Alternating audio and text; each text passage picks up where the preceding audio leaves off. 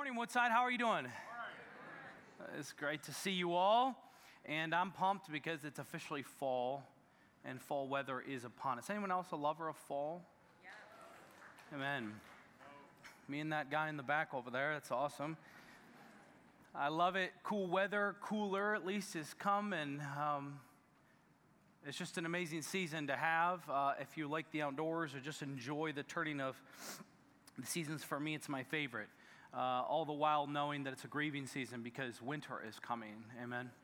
And we have to endure for a little while, but then hope comes.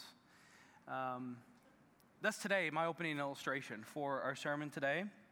I'm playing. If you'd like to turn to Mark chapter 3 this morning, that's where we're going to be, verses 7 through 19. If you're new to our church, my name is Jim, and it's so great to have you with us. And the fall has come upon us, and like I said, and now I'm looking out, and here is a wave of people that are not going to summer cottages and are here, and it's going to be great. I'm sure kids ministry downstairs is busting at the seams, but what an amazing thing to have a church that has so many young people, and I'm excited to open up God's Word with you today. Even in this new series we're starting in the Gospel of Mark, not the entirety of Mark, but just some specific chapters in a series that we're calling Thy Kingdom Come, His Reign in Our Lives. And much of the book of Mark, or the Gospel of Mark, is about the kingdom reign of Jesus. And so we're going to be looking at that specifically in our own lives as we enter into the fall. We're going to be studying Mark all the way until our Christmas series. So we're going to be in it for a couple of weeks. And I'm just pumped to be able to look at the life of Jesus with you, just chapters 3 through 5 over the course of a number of weeks, and to dive in and see what happened when Jesus came. When Jesus' kingdom touched earth, what was the impact that it made? You see, Jesus was prophesied about, he was hoped for, people waited, and then the moment comes when Jesus arrives on the scene, bringing his kingdom with him, and what happens? I mean, what's the result? What's the impact? And how does it impact not just their lives in the Gospel of Mark and the people that are living at their time, but how does it impact your life? I mean, it's great to be a reader of Scripture, to know Scripture, but until it reaches the point with which it impacts our lives, our day-to-day operational life, what's the real point? And we'll get into a little bit of that today even, but our attempt is, and what we would love to see happen, is looking at how the kingdom of God impacts the world when Jesus comes, and how then it should impact us and how we live. And Mark sets up some really key verses here in the Gospel of Mark in chapter 1 that we need to look at before we dive into chapter 3. There's a key verse in chapter 1, verse 15, maybe the crux of all of what's happening in the kingdom, in the Gospel of Mark, when he says this: "The time is fulfilled, the kingdom of God is at hand, repent and believe the gospel." So Jesus is showing up on the scene, and immediately he's saying, hey, the kingdom of God is at hand, repent and believe. The waiting is over. The kingdom of God has arrived. It's actually here, and because it's arrived, there's some impact, right? And so we're going to see in the next 2 chapters, Jesus, like his active ministry in chapter 1 and in chapter 2, before we dive into what we're going to look at in chapter 3. And all the while, we'll read just a quick summary in a moment, but Jesus is there, and man, the teaching of the kingdom is going forward. Jesus is confronting religious leaders with much effort, right? He's healing the sick, as we'll even see today. He's casting out demons. All of this stuff is happening because there is impact when the kingdom of God touches earth. And so Mark sets up this in the passage, part of the passage we're going to look at today. Mark has this really nice summary of all that what Jesus has been doing. I'll have it on the screen. You want to read it with me. Chapter 3, verse 7. We're reading down to verse 12. This is what it says. So Jesus withdrew with his disciples to the sea, and a great crowd followed from Galilee and Judea and Jerusalem and Idumea, and from beyond the Jordan and from around Tyre and Sidon.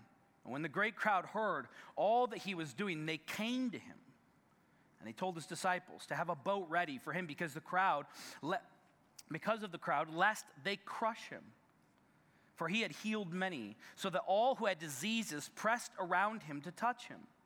And whenever the unclean spirits saw him, listen to this, they fell down before him and cried out, "You are the Son of God." I just love it that even the demons declare who Jesus is. You are the Son of God, and he strictly ordered them not to make him known. So, Jesus waited for, he's prophesied about all of these things.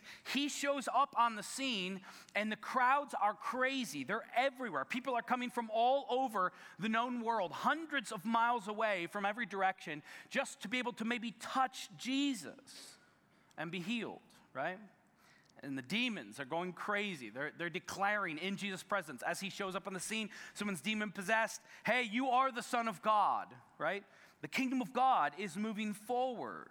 You see, this is the thing. The arrival of Jesus is sending shockwaves through the earthly world and the spiritual world. So people are coming from miles and miles away, and even the spiritual world, demonic individuals are being released and even being recognized. And it just gives us a little bit of a hint of what the kingdom of God should do now on the earth. It should send earthly shockwaves in the known world, and it should send spiritual shockwaves. Man, I'll just stop and preach right here for the rest of the time. Your life and my life should send spiritual shockwaves in Lake Orion, Oxford, Rochester Hills, Auburn Hills, Ortonville, Clarkston, wherever you're from. There should be spiritual shockwaves because you're a part of, as we'll see today, the kingdom of God with Jesus as your king. And there should be kingdom shockwaves that are moving forward in all of this. As you see, Jesus is really, in essence, overturning the effects of the fall, right? That what happened all the way back in Genesis. Jesus is beginning to overturn that. Sickness is being cured. Demons are being destroyed. People from every nation are being united around one man. Or you could say it like this, and this is what I want you to see today, is that Jesus' reign brings heaven to earth. Jesus' reign brings heaven to earth. And that's what it should be doing in our lives as we live out kingdom purposes in the places we do life. Your life should bring heaven to earth. My life should be a piece of heaven coming to earth. This church should be like the spiritual kingdom that we look forward to living here on earth, fulfilling the kingdom of God that Jesus meant his reign, which is in you and me, and his church is the body of Christ going forward, should bring heaven to earth. As the new era has begun, and going forward, things are being undone, bodies are being made whole, dark spirits are being subdued, divided people are being brought together. This is what happens in the kingdom of God. This is what happens when Jesus comes forward. Now, with all of that sounds great. There's lots of positive things happen. But in the midst of all of it, as Jesus is teaching, there's crowds and throngs of people that are coming to see Jesus, but not all of them have the same motivation. They have mixed feelings. And I got to imagine, maybe today here in this room, maybe even people watching online, there's a divided group of people in this room. There's people that have mixed intentions that are present. Not everyone is on the same page, right? See, in Jesus' time, there's just people there that wanted to witness his miracles so they could tell a great story. Man, did you see what he did? That's amazing. There were people in the crowd that just wanted to receive healing. They weren't about following Jesus and being a disciple of Jesus and pushing forward the kingdom of God. They just wanted to be healed.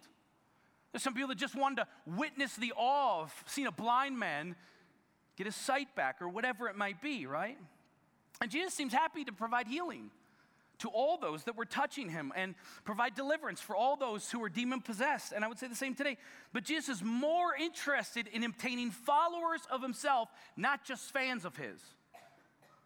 You see, there were people back there that were just fans of Jesus. Man, this guy's incredible. I've seen him do some amazing works. This Jesus released me from being a demon-possessed individual. This Jesus, he healed me. Man, this Jesus, I love what he does, and I love what he's all about. But Jesus isn't interested in just people fanning over him because he's really amazing. He's looking for followers, committed, active followers that will follow him and push forward the kingdom of God.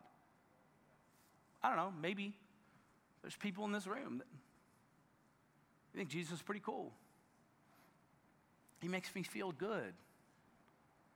There's people online. I just like to be around people that because Jesus is great. But have we dove into being a committed, active follower, relieving the crowd and becoming a part of what Jesus is doing and pushing forward the kingdom of God? So in just a few moments, I want to look at these verses, Jesus calling his 12 disciples. And his 12 disciples, as he has many, probably more like 120 disciples, these are his inner 12. And even in the inner 12, you have like the 120, then you have like 40, then you have like the 12, then you have even the inner 3, Peter, James, and John. And there was different levels of discipleship Jesus has there. And we're going to look at him calling his disciples. And what I want you to wrestle with is this: what is distinct about being a disciple of Jesus? Not a fan. I think Jesus is pretty cool.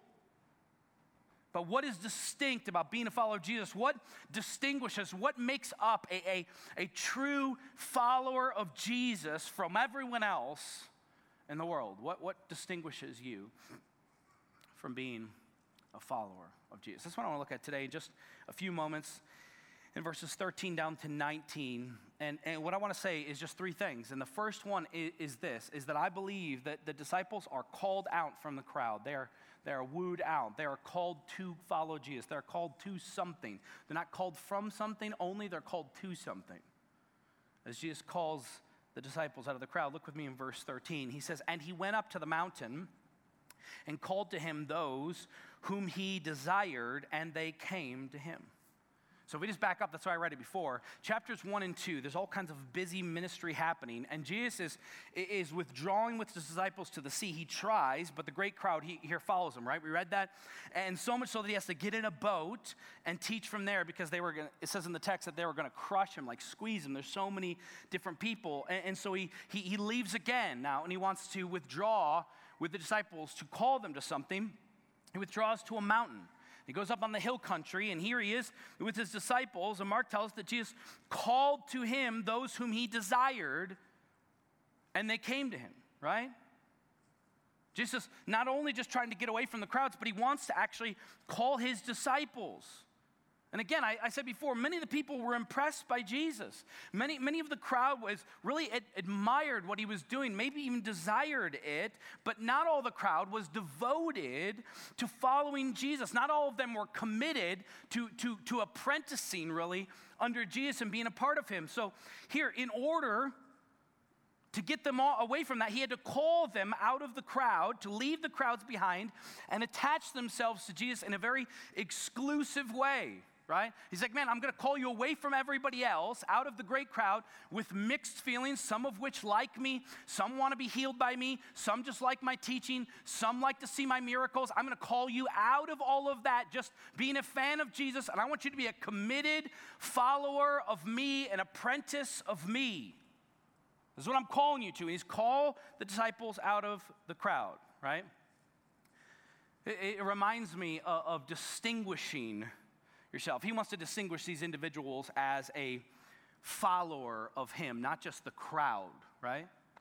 So have you ever been to an interview for a job and you're like, man, I got to figure out what distinguishes me against the rest of the people that are interviewing for this job. I got to somehow present myself. What is it that I have that they don't have to distinguish me, to set me out against the regularity of everyone else? And I have this conversation with my daughters, but even my oldest daughter, with sports, right? And it's very, like, super stressful for them, which I hate in travel sports today, and they're always jockeying for position and trying to make a tryout and be on a certain team and be a starter, whatever it is. And all of it, I just say, hey, have fun, and who cares what else happens? Or mom yells a lot, I don't, but you know what? It's fine. No, I'm playing, but it's fun for us, and it brings about a lot of conversation. But we're always talking about, well, what is it that you have? How do you distinguish yourself when you look out at everyone else? What separates you from everyone else, from the crowd? What pulls you away from the rest of them and makes you distinguished? Like, this is who you are. Man, you have a value that other people don't have. Well, Jesus is somewhat doing the same thing here. The average group of people, the crowds, man, they were oppressed by Jesus. They had admired Jesus. They liked Jesus. And the same is true today. The average person, if you talk to them on the street, not saying he's the Messiah, you asking them about Jesus, they're like, man, I thought Jesus was a pretty cool guy. He has some great stuff to say. Even some very prolific people on social media today that seemingly follow Jesus, they just like all of the stuff that Jesus does. If you ask them if you believe he's the Messiah, they're not there yet, which I pray they get there. But a lot of people in the world today, without saying he's the God of the universe, the Messiah himself, think Jesus is a pretty great dude. Maybe the greatest human to ever live. I like Jesus. But see, Jesus isn't okay with that. He's not just about fanship. He wants to separate them. And this is what Jesus is even doing in this moment. He's separating, as we see in Scripture, the wheat from the chaff, the sheep from the goats, the disciples from the crowds. And he's not looking for people just to like him. He's looking for people to passionately follow him as he calls the disciples out of the crowd, right? I grew up in the King James Version. Anyone else? Most of my scripture I memorized is from the King James, and I like the way it says it in 1 Peter 2:9. It says this, Peter talking to the church, speaking to the church specifically, says, ye, those old school words, ye are a chosen generation, a royal priesthood, a holy nation, listen to this, a peculiar people. A peculiar people. I just love the way that it says that. This is what Jesus is even doing. Peter is saying here that that we are, as the church, not like the crowd, like the rest of. We are peculiar. We're different. We're distinct. And the disciples of Jesus here, Jesus is calling them out to resist the status quo of the world around them and the crowds that just want to gawk at him, live their life, see him, experience him, whatever. And he's calling them to more than that, to be peculiar, distinct disciples. He calls them out of the crowd. So just for us this morning, what does it look like to be a follower of Jesus? First, is one that is called out of the crowd, that is distinct from the world. So I just start there with a question that you need to wrestle with today. What in your life makes you distinct from the world? If you tally up all of what you live, how you operate, what comes out of your mouth, what you post on social media, how you spend your money, what you do with your children, what your work ethic is like, where you do life, how you function, the way the world sees you, what makes you distinct from your coworker? What makes you distinct from your neighbors? What makes you distinct, high school students, from all the other students at high school, as thousands of you go down the hallways? College students, what makes you distinct from the university you attend and your other college friends? Do you operate like them? Do you think like them? Do you talk like them? Do you love like them, or the lack of it? Do you cancel people like them? How do you operate? Or are you still a part of the crowd? Yeah, sure, you may confess that you love Jesus. You want to follow him. But followers of Jesus are called out ones, called out of the crowd to be distinct in their following of him. So I ask, what makes you distinct? Students, if I just put you next to every other student, do you just look like them and operate like them? And I'm not talking about the way you dress. I'm talking about in life, walking. Moms, as you gather together with other moms in the church, outside the church, can people tell that you're a follower of Jesus? Dads, the same? As you parent your kids in life, do people look at a distinctness like, man, the way you operate with your kids is different. Those of us, all of us in this room, according to the world, wealthy, the way that the rest of the world sees you and your other friends that have means, do they look at the way that you operate with your things and your money? Do they look at that and be like, man, you're a distinct person? Or do you use your finances and your stuff like everyone else does in the world? The list could go on and on. Religious people in the room, religious, I would call hypocritical people, as many of us are.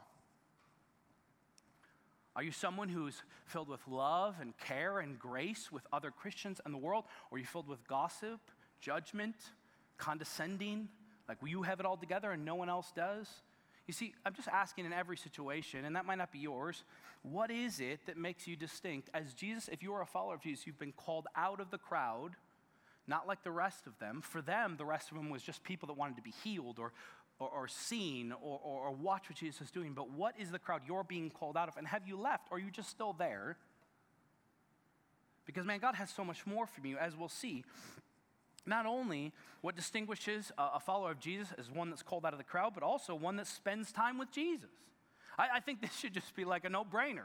That's the second thing I want you to see is that a follower of Jesus spends time with him. I don't even need to preach this point. I think it just preaches itself. Look what it says in verse 14a. And he appointed 12, parentheses, who he also named apostles, so that they might be with him. We're just going to stop there for a moment. That they might be with him. So after calling them onto the mountain, Jesus then formally appoints these 12, and eventually they'll become apostles, which is a very big deal, right? He says these are going to be the 12 apostles, but before they're sent out, this is what I love. Because literally apostle means just that, one who sent or sent ones. So I just love the text and the way it does itself, because it shows us something significant about Jesus. Before they are sent out, they are to be with Jesus. I think that's super important. You see, Mark tells us that Jesus appointed the 12 so that they might be with him. We're going to get to the next part because it continues on, and they might do something else, which is their last point. But the first point is just that they would be with him. So before a disciple works for Jesus, before you as a disciple works for Jesus, before the disciples in their time go and do stuff in the name of the kingdom of God, we're simply to be with Jesus. Before we're ministers of the kingdom, we have to be apprentices and friends of the king. You see, like it's not just about going and doing a bunch of stuff. It's more first about just being with Jesus. Like, how can I represent Jesus in the world if I'm not actively being with Jesus? How can I do all that Jesus has called me to do if I'm not actively in apprenticeship with Jesus? You see, I think we play these really dumb games in Christianity. We're like, if you ask me, I'd be like, yeah, I'm a Christian. Okay, cool. What is that? Do you spend time with Jesus? Not very much. I'm pretty busy. How much do you pray and just go before the Lord? Well, I have a family. I think God understands. But what does it look like for you to actively walk with Jesus? Because the point of being a disciple of Jesus literally means to be a disciple of Jesus. But we play these games in Christianity that God understands that we're too busy with our kids' travel sports and our really busy lives that we put in ourselves, and we're trying to climb the corporate ladder, and we're trying to get our kids to everything under the sun because our kids run our lives today. I know all too well as well. And we're trying to do all this different stuff, and all of it we're like, God understands. He knows what I'm going through. And in all of it, we just kind of make excuses. But this is the way that the world actually works in many different ways. And Jesus wasn't just calling 12 disciples to call 12 disciples. No, he wants them to be literally disciples, to be his apprentice, to be with him before they go serve for him, to be known by him and know him before they make him known. And I think that is something that we're forgetting in the kingdom of God. That we believe that what is happening right now on Sunday morning, what Jim spews from the platform, or Alex, or any other person, that we're thinking that that's what it looks like to follow Jesus. And it's just not. Jesus calls us into discipleship not so that we could change the world only, so that we can be changed by him, so that we can function with him. I love this story. I preached it on the first Sunday of last year because it is the one thing that in the last year God wrecked me with in so much of my life, this right here. There's this powerful story in Luke chapter 10 of these two women. You probably know who they are, Mary and Martha, two sisters, and they're very different approaches to following Jesus. Here's how Luke tells the story. It says, now as they went on their way, Jesus entered a village, and a woman named Martha welcomed him into her house. And she had a sister called Mary who sat at the Lord's feet and listened to his teaching. But Martha was distracted with much serving, and she went to him and said, Lord, do you not care that my sister has left me to serve alone? Can you just hear that in the text? Tell her then to help me. I feel like I just heard one of my children. But the Lord answered her, Martha, Martha, you are anxious and troubled about many things, but one thing is necessary. Mary has chosen the good portion, which will not be taken away from her.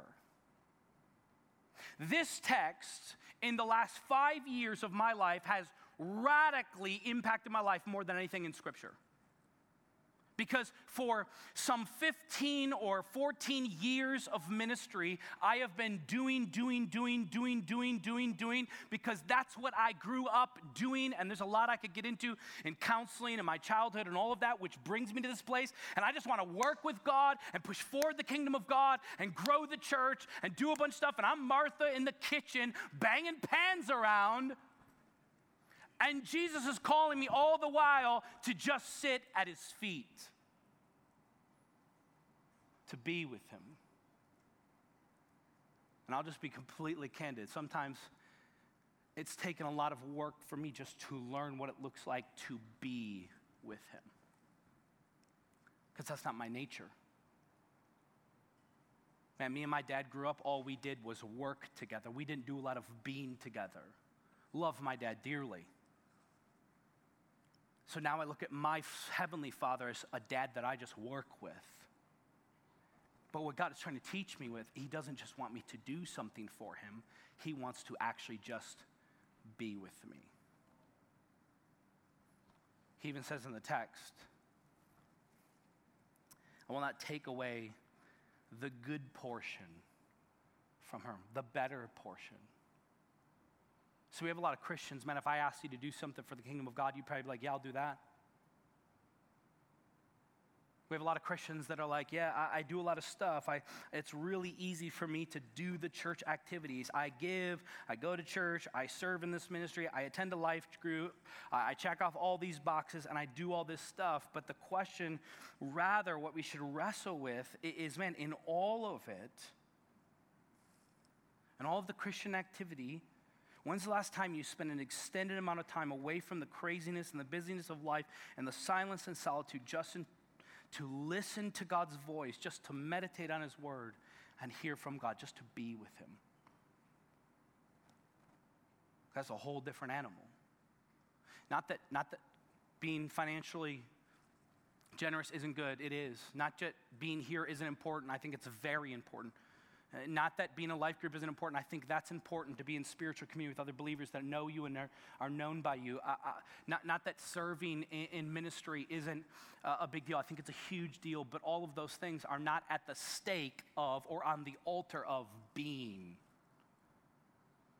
And I think we have a lot of Christians today that can do a bunch of different activity for God, even, man, really stand up for what God wants. But when God's like, just, hey, when's the last time you just woke up in the morning before anyone else in the silence and the solitude and just sat before me, read the word, and just was silent for like 5 minutes to see if I just might speak? Those are the hard things for me. The busyness, I'm good at. Ask my wife. Sarah's like, slow down. And I'm just like, man, when are we doing this? When are we doing this? I like the busyness. It's the way I'm built. The slowing, the being, has to happen before the doing.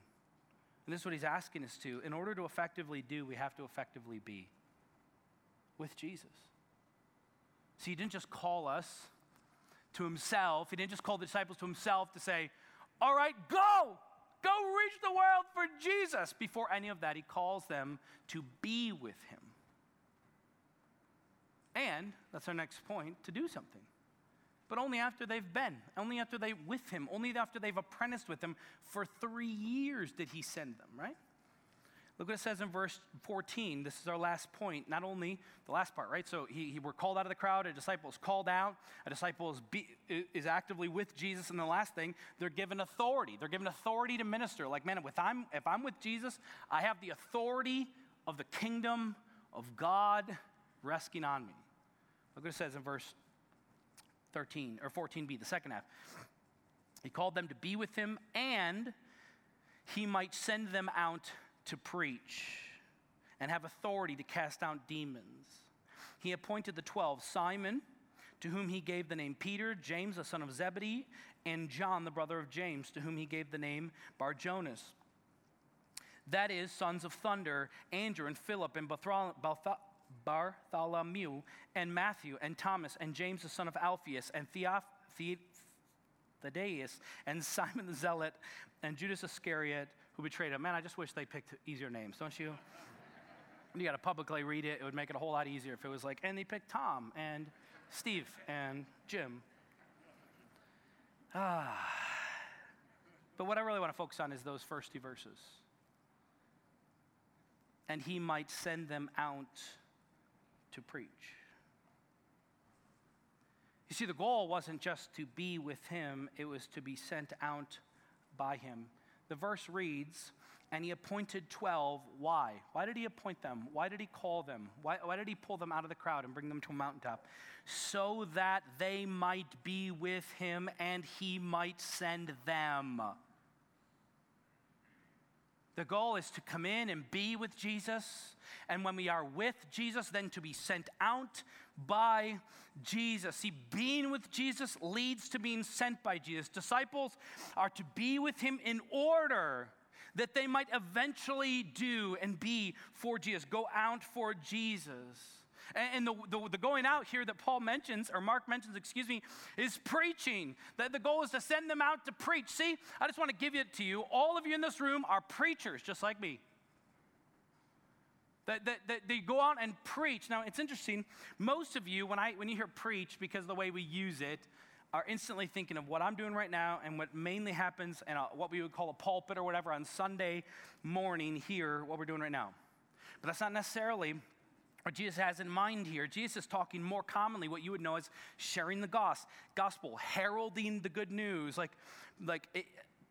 telling of the goodness of God. So here, he a lot of the preaching that you would read of, even in the book of Acts, is house to house, from visit to visit, or public square, or in the synagogue, as they're having personal conversations with lots of different people. So the word preaching here carries an idea of authoritative declaration. That's what I do on Sunday mornings.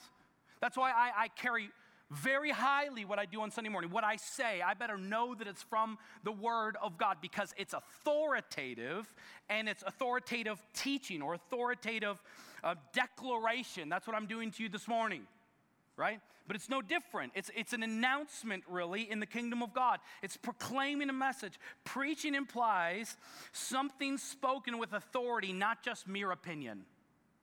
You see, you could go on and tell people your opinion on the economy or how you should raise your children or any other thing, but when you share what the Word of God says, it comes with authority when you are declaring it, right? And that's what we're called to do as disciples, as we are sent out to authoritatively declare that Jesus has come, the kingdom of God is here, repent and believe.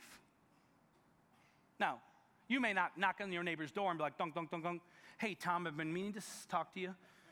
My pastor told me I have the authority to tell you, repent and believe.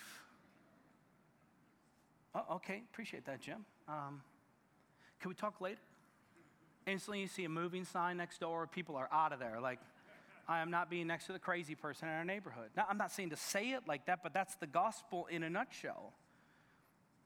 Repent and believe that you've been given kingdom authority to represent Jesus in the world today, not just in declaring the good news of the gospel, but he says even, not only does he send them out to preach with authority, says he gives the disciples authority to cast out demons. So they have the authority over the spiritual realm. That there is nothing that could come against us that can hinder us, right? In the name of Jesus. Like, man, I walk with kingdom swagger, knowing that I serve the King of Kings and Lord of Lords, and you know what? Satan has no hold on me. Man, when I wrestle with spiritual things, man, I won't say me, you have the power to overcome sin and darkness because Jesus walks with you and the Spirit of God resides in you. You have the power to move forward the kingdom of God against all odds that Satan brings against you because you have the Spirit of God residing in you and because you serve the King of Kings and Lord of Lords, and he's given you the authority. I mean, the end of Matthew, the whole crux of what we're called to do and make disciples in Matthew 28, all authority has what? He says, been given to me, Jesus. Now, go therefore and make disciples of all nations, baptizing them, teaching them all that I have taught you. I'm very much paraphrasing, right? But the point is, Jesus says, man, I've got all the authority. I'm the king. Now, you as my people, I've given you the authority to go on in the name of God, to push forward the kingdom of God. You now have the authority of Jesus in you, walking with you. So you, as the people of God, man, when you share the gospel, when you pray with people, when you engage in the spiritual battle for people's souls, this is what you're doing. You have the kingdom's backing with you as you go out into the world you're living in. Man, and when you enter into the battle, you're not under your own authority. We enter into the world around us, ministering on the behalf of God and the kingdom of God in the power of God. And our goal is to spread the message of God and the power of the kingdom of God with the authority of Christ in us, moving forward the kingdom of God. That's who you are. So much of what you need to understand and digest, we need to understand and digest, is the fact of our identity. Man, when your identity changes, so much of our lives will change. Rather than thinking like, I got nothing to offer, I could never share the right stuff, I can't talk to my neighbors about the gospel because I won't say the right words, or man, I can't, Jim, will you come and talk to my friend because I don't know how to convince them to follow Jesus? Well, I can't convince them, you can't convince them, only the Spirit of God can. Like, all of this stuff I hear as a pastor all the time because people don't think that they have it in them to move the kingdom of God forward. And I just want you to know, you do.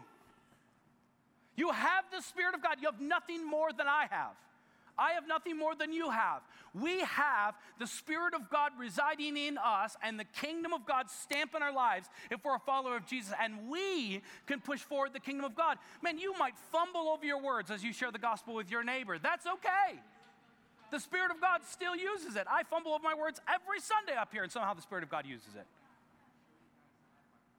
Man, you as a follower of Jesus can impact your neighborhood, young people. You can impact your schools. But I'll tell you, so much, I think, is wasted in following Jesus in this realm because of the first 2 points are not actively being done. We still look like the world. We act like the world, we think like the world, we function like the world, and we're not actively spending time with Jesus. Because I promise you, when Jesus calls you out and you begin to spend more and more time with Jesus, he'll give you the words to say. He'll show you how to interact. He'll show you what it looks like to love your neighbors. He'll spur you on. The Spirit of God will be moving in your life because you'll be participating with him. There's this fascinating verse in 1 Peter chapter 3 as the Apostle Peter is writing to all Christians. He's not addressing pastors or missionaries or whatever. He's addressing the church, all Christians. He says in chapter 3 and verse 15, he says, always. So the Greek there is always. Always be prepared to make a defense to anyone who asks you for a reason, for the hope that is in you. Just think about that for a moment. Always be ready to give a defense, to respond, really, to someone's question in your life about the hope that resides in you. He didn't say that to pastors. So Jim, be ready if one of your congregants has someone in their family that needs Jesus. Jim, be ready to talk to someone in a neighborhood that one of your congregants knows, to share the gospel. Jim, be ready to this. No. My job is to equip the saints to do the work of the ministry. My job is equipping you. Your job is to reach the world. You see, he says always be ready. But what I've always wrestled with is that presupposes someone's actually going to ask a question. We hang our hat on that, man. I got to be ready. I got to know all of the right verses on the Romans road, and I got to have all of this stuff wrapped up so I can actively engage with a non-believer. Man, I'm just telling you, start living in a way that is distinct from the world, and people will start asking questions. That presupposes someone would actually say, man, you seem like you have some hope. The world is burning down around us, and you seem like you still have joy. You still seem like you have a hope that is unshakable, that is unknown to the world we live in. What is it? Your family functions different than me. Your marriage is much different than mine. The way you interact with your children is so much greater. You make it a priority to be at church on Sunday. Man, it sounds like you spend time with Jesus. Over and over again, someone might ask the question if we're living in light of the kingdom of God. What is the hope you have, Jim? Oh man, I'm so glad you asked. I don't have to be that weird neighbor and bangs on the neighbor and says repent and believe. He's asking me what it looks like to repent and believe. What is the hope? And our response is always, Jesus. Jesus. Jesus. As I spend time with the Lord,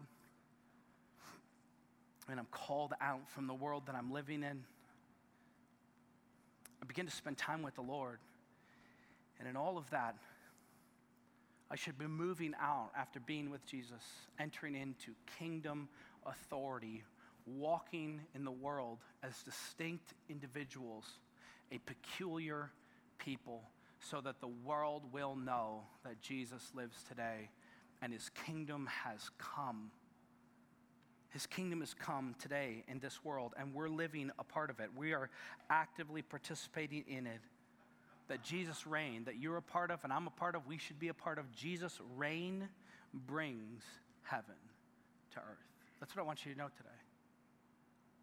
Jesus' reign brings heaven to earth, and you get to be a part of it. I get to be a part of it. Isn't that amazing?